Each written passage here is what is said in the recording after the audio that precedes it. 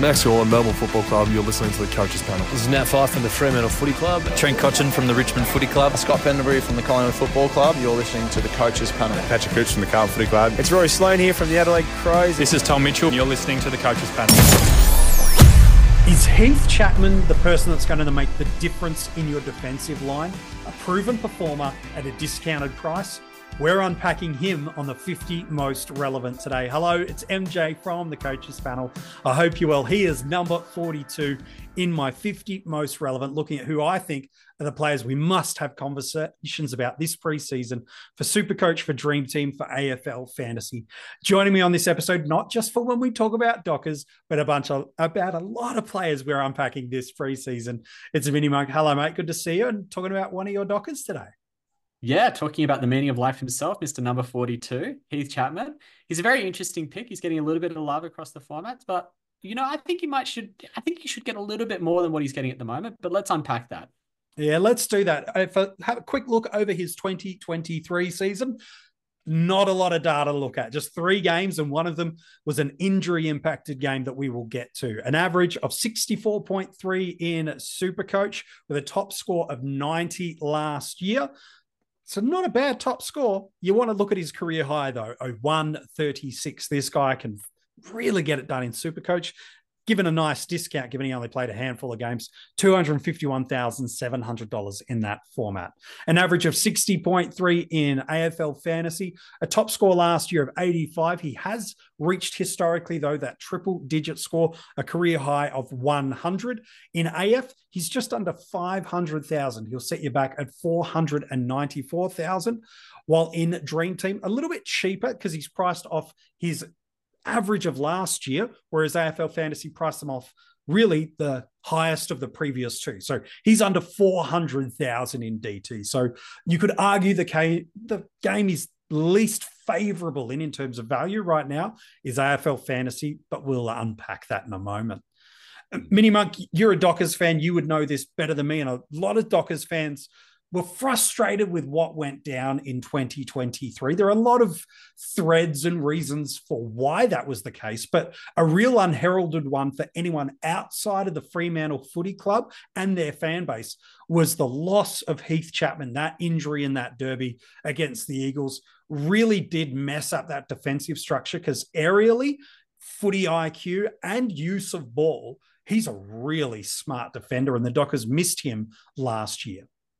Yeah, I mean, you saw the patch job that they tried to fix him up with. They tried Corey Wagner in the position, and he got a lot of games towards the back end of 2023. Walker came back into the team. Young had to rotate through there. It meant that Luke Ryan had to play defensive at sometimes as well. Like, it made it really unsettled as to what that best back 6 was. And I think it's really sorely missed is that he is a clear best 22 player for Fremantle. Like, he played all through the back half of the 2022 season when they were pushing into the finals. And he was in their name team for round 1. And the minute he gets injured, it's just, no. It's unsettled. Back 6 is in trouble. They're trying to look for replacements. So I think the biggest thing to note with someone like Chapman is that he's got a clear spot in that 22. Like, he's clearly going to be playing. He's someone that we can rely on because of that. And that he'll be structured back to that Fremantle backline. Which I think is super important, not just for Heath and ultimately his fantasy output, but for potentially some of the other moves that are being suggested might come from the Fremantle Footy Club this off-season and pre-season. He played 3 games last year. One of them's injury impacted. And anytime someone has an injury impacted game, does his shoulder, requires surgery, season is done, I kind of throw out that game when we're looking for what they could be. Not to say that it doesn't count. Does. It affects their average. It affects their things. But for me, those 2 games last year, 85 and 72 in Dream Team and Fantasy, pre-injury, 90 and 70 in Supercoach. Okay. The scorings there that we saw moments and glimpses of in 2022 really had some strong games last year against North Melbourne, I think it was, or Melbourne actually, was that 100 in AFL Fantasy, while his best game in Supercoach was that 136. There was also this game against St Kilda that really stood out to me in terms of how he impacted. A 90 in Supercoach, 85 in Fantasy, all up. He had 6 additional scores that year in AF and DT that were 80 plus, including a pair of 95s, while in Supercoach, 3 tons, including that 136. I'm glossing over 136. But you get a 136 in the first month of the year, my friends, price rocket is sky high. So that's in his wheel bag. In addition, he had a ton of 80 plus scores. He closes out 2022 with an average of 69.2 in AF and DT and 75.8 in Supercoach. That's a really strong return for us, especially mini-month, because we're paying nowhere near that for him in any of the formats this year. No, we're playing at a much discounted price than that. And we've also got to remember that 2022 year was his second year of playing AFL games. He played 6 games in 2021. And then in 2022, he comes out and goes, in his first 4 games, he goes 51, 67, 84, 83 AF and 80, 56, 101, 118 Supercoach. You want to get a rocket in your price, you go back-to-back tons at a sub 300K price. Yeah. That's how you gain 80K in a week. Like, it's fast price movement. And that's what we're hunting at the early part of the season. You want players that can just generate you cash, get a reasonable score on field. And he's shown that he has that ceiling. Like, the fact that he's been able to get 3 Supercoach tons already and an AF ton playing on a halfback role where he's not the main distributor in 2022. He wasn't the one that was getting all of the chip mark stuff. He had to fend for his ball. He was playing lockdown on players, playing tall at times as well as a second-year player. That's good scoring. That's good pedigree. That's someone who you would want to consider in your starting squads as a third-year breakout, let alone someone who's coming into a year after having most of the previous year off because of injury, and then because of that comes in discounted. Yeah, injuries are never great, especially when it happens to the player, to the club, or the fantasy owners around it. The upside for us, especially when they're as significant and long-term as the injury was to Heath, is it means he comes in at a significant discount. He's priced at 45 in Supercoach. Even if he just gets back to what he did in that 2022 year, 30 points per game of upside, and immediately you go, worth it. Worth it. 42 points per game is what he's priced at for us in Dream Team. Again, gets up to that high 60s. To me, I go, worth 20 it. points. I'll happily take that, let alone the breakout, let alone any of the other variables that I want to unpack with you around role, structure, and importance he has to that. And then a 55 in AF. Okay, yeah, 15 points per game, just off known quantities, let alone forecast of what he could be. Sometimes in the community mini mug, we're a slave to the numbers and go, he's averaged that once before, he'll do it again. Sometimes that's really helpful and true. Other times it's limiting, and other times it can be a little bit overvaluing a certain player. But certainly with Heath, I think it's hope-filled, being optimistic, looking at what he can be, because as you said, he's right at that part of his career where he's about to take off. Talk to me about this Fremantle side, because there's been a lot of conversations specifically around Hayden Young. I wonder if he appears in the 50 most relevant or not. But there's been a lot of conversation about him moving back into the midfield after that pretty successful 4 games. Does Chapman just slide straight back in and become the general alongside Luke Ryan and Alex Pearce of this defensive unit? Or might we see him trialled and moved in a few different areas this preseason? I think it's going to depend on who they're playing week to week. I don't think he's the type of player that stays in a static position and plays, entirely as a third tall or second tall, or entirely on the wing like some people are suggesting. I think he's someone that can rotate between the two, because he's a very tall player, but he's got really good aerobic capacity. He runs a lot. Like, Freo brought in another player who could play wing, who is a bit shorter and can run a lot, in Jeremy Sharp. And I think that he's the one that's going to be pushed outside in the absence of Liam Henry leaving the club. But I think that Chapman provides a lot more stability to that wing setup, in terms of you've got Aish, you've got Sharp as your main wingers, and you've got Chapman as the third one who can rotate in as needed. So in terms of how they'll line up on a team sheet, I think that Chapman takes one of the back pockets, the halfback flanks. And I think the other halfback flank goes to Jordan Clark. Those two players, the halfbackers who try and push the ball forwards, and that when the rotation happens and Aish gets a bench stint or Sharp gets a bench stint, Chapman's the one that actually rotates onto that wing spot. So I don't think there's any concern in terms of the role he's going to play. If he's playing as a third tall, that's going to be behind someone like Alex Pearce and Luke Ryan. Those two are the ones that will actually play 1-2 on the 2 key tools. And Chapman's the one that can play as the third interceptor, because that's his natural game. That's where he can build a score. That's where he's really good in that team. Yeah, I think it's a good shout. Something we haven't talked about at all yet in the 50 most relevant. We haven't had a chance to get there. We spend a lot of this part of the preseason looking at players and not so much strategies. But when players get us to a strategy point, we did it just the other day with Rids talking about Tim Taranto. Now that we're here at Heath Chapman, it does present us an opportunity to talk about the multi-buy rounds, specifically round 13. Now, we might not need Chapman from that point onwards. We might save that for another day. But how important, while we're talking about Fremantle players, which does align to Chapman, how important is round 13 players, which are the Dockers and the Port Adelaide Football Club? How important could they be to helping us through that first block of multi-buys, let alone what comes in the middle portion of the year? I mean, you look at Port Adelaide and Fremantle and you just think they've got the best buy.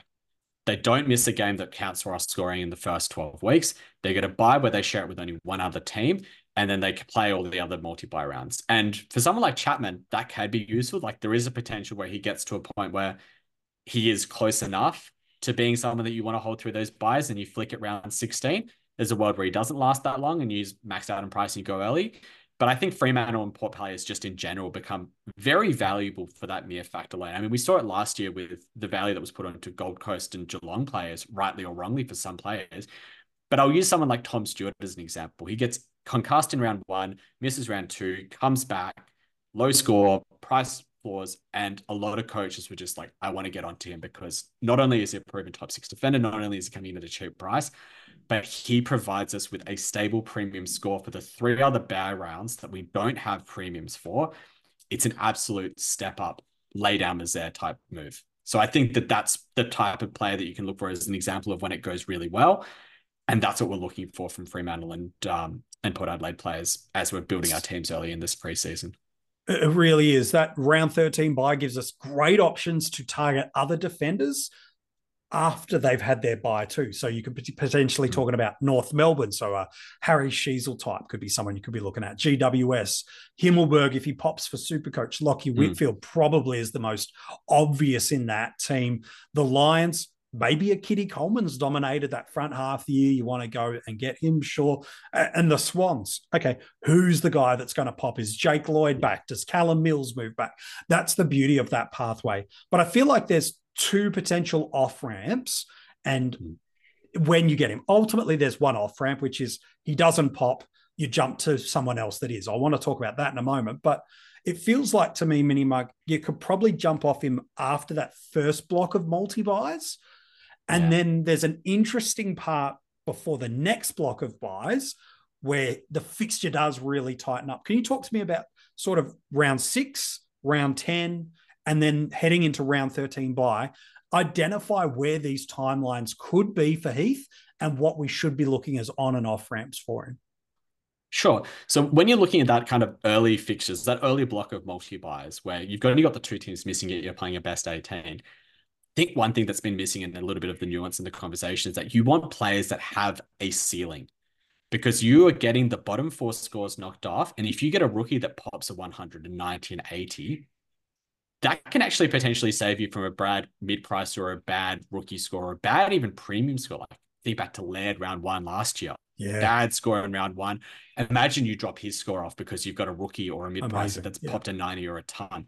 So that's where someone like Chapman becomes interesting, because he has shown that he has the ability to pop those tons, especially in Supercoach. So holding him through that early block of those 6 fixtures and praying that he's maxed in price at that point, you can flip him to any sort of defender that you want to at that point. Great option. But if we look immediately after that round 6 game, or including that round 6 game, he's got West Coast, Western Bulldogs, Richmond, Sydney, and St Kilda in a 5-round block. That's as good a defensive matchup as you could probably ask for over a 5-week window. Absolutely. But the problem is then straight after that, he comes into Collingwood and Melbourne, and that Melbourne game is going to be played in the Northern Territory. So that makes it a bit trickier. It could be very muggy, could be very hard to get marks. So I think there's a very clear jump-off point either just straight after the initial buys, and I also think there's a very clear jump-off point after round 10, after that St Kilda game. Spike score, max price, nice and simple. You just go to whoever you want to. So I think those are the 2 main points that I'd be looking at with someone like a mid-price. And we've got to be careful not to be attached to them for too long. It's very rare that we get someone in this 400K range in AF, 200K range in Supercoach that becomes a season keeper. And realistically, you're wanting them for the early points as much as you can, and you want to trade them at their max price. So I think he's the perfect candidate for someone who can do that. It's a really good perspective. We've got a couple of guys in a similar price point across all of the formats that I wonder how many of them do we really need? We know as the season evolves, the cash cows become clear to us, and that ultimately informs a lot of our structure in certain lines. If there's a plethora of them, okay, all of a sudden we might not need these mid-range guys. It can be a little more quote unquote guns and rooks or value premiums and rooks. But we've got a couple in this block. I wonder how many, if any of them, we'll see in the 50 most relevant. We're talking about Heath Chapman today. Zach Williams is another. And then, you know what? Let's throw Nick Caulfield in too, because he's getting a fair amount of preseason love too. He is priced pretty cheap in Supercoach, so there's a bit of a price gap in Supercoach in those, but in the other formats, it's relatively comparable in the same sort of areas. I know they could all become parachutes for each other. How important is to have one of them? Is two too many? And is three just well past the tipping point? I'll start off with the obvious one. I think 3 is well past the tipping point, because chances are if you're having 3, they probably have to be at D3, D4, D5, or D4, D5, D6. And if you're doing either of those, you might be leaving yourself a little either top heavy or even bottom heavy in your teams and in your starting squads. And I think that can be slightly problematic. So I think that the conversation is probably either 0, 1, 2. I think 0 leaves yourself a little bit more of the guns and rookies type approach, which that has some merit to it, but I think 1 or 2 is a really nice number. There's a lot of love for Zach Williams early. Yes, he's coming back off his ACL, but the price point's there. And Nick Caulfield's coming in at a really cheap price. And as you say, they become parachutes for each other, and they also become parachutes down to rookies that pop as well. We know that it's really hard to pick defensive rookies, especially ones that are good on-field scorers early. If after 2 games you've seen enough from Heath Chapman, you make 100K, go down to Caulfield. You make 150K, you go down to the rookie that you've missed down back. And you can then do an upgrade on the other end of that as well. And I think if you've got 2 of them, it says, right, chances are one of them's going to pop. Chances are one of the players in this high 300s, low 400K bracket is going to pop. We saw it last year with the player that a lot of people missed in Jaden Hunt. Went massive, was one of the best cash cows of the year, and nobody could get onto him because they didn't have another player in that price point. Most people had someone like Will Day, and then they were stacked pretty high, and then they had a bunch of rookies. It was really hard to find that 100K to go up in your backline. Whereas if you've already got someone there, it's very easy to just do the sideways move across or to parachute down to someone like that. So I think that 2 is actually quite a nice number there. Yeah, some good advice. Look, for me, to not consider Heath Chapman means you're ignoring some significant scoring history. And the only pathway that for me would feel really comfortable that you're showing 0 interest in Heath in your starting squads is this overabundance of defensive cash cows where they all come out of the woodwork, where all of a sudden you go, you know what? I'm going to get a comparable score or miss 10 points, but I'm going to make that money faster, even if they're scoring 10 points per game less. So for me, Heath Chapman must be in consideration. It doesn't mean he has to be the one you start with of those few mid-range guys we've spoken about or lower end of mid-range. But if you're not considering a guy that's got multiple hundreds in his Supercoach history, including a 130, has got multiple 80-plus games, including a triple-digit score in AFL Fantasy and Dream Team, who's priced where he is, and you're going, yeah, not sure about that. Can I encourage you through listening back to this episode or watching back to this episode? You know what? You might want to reconsider it. It doesn't mean he has to be picked, but if you're not prepared to at least consider him, I feel like you're locking yourself out of a guy that could be one of the best value return players for you in 2024.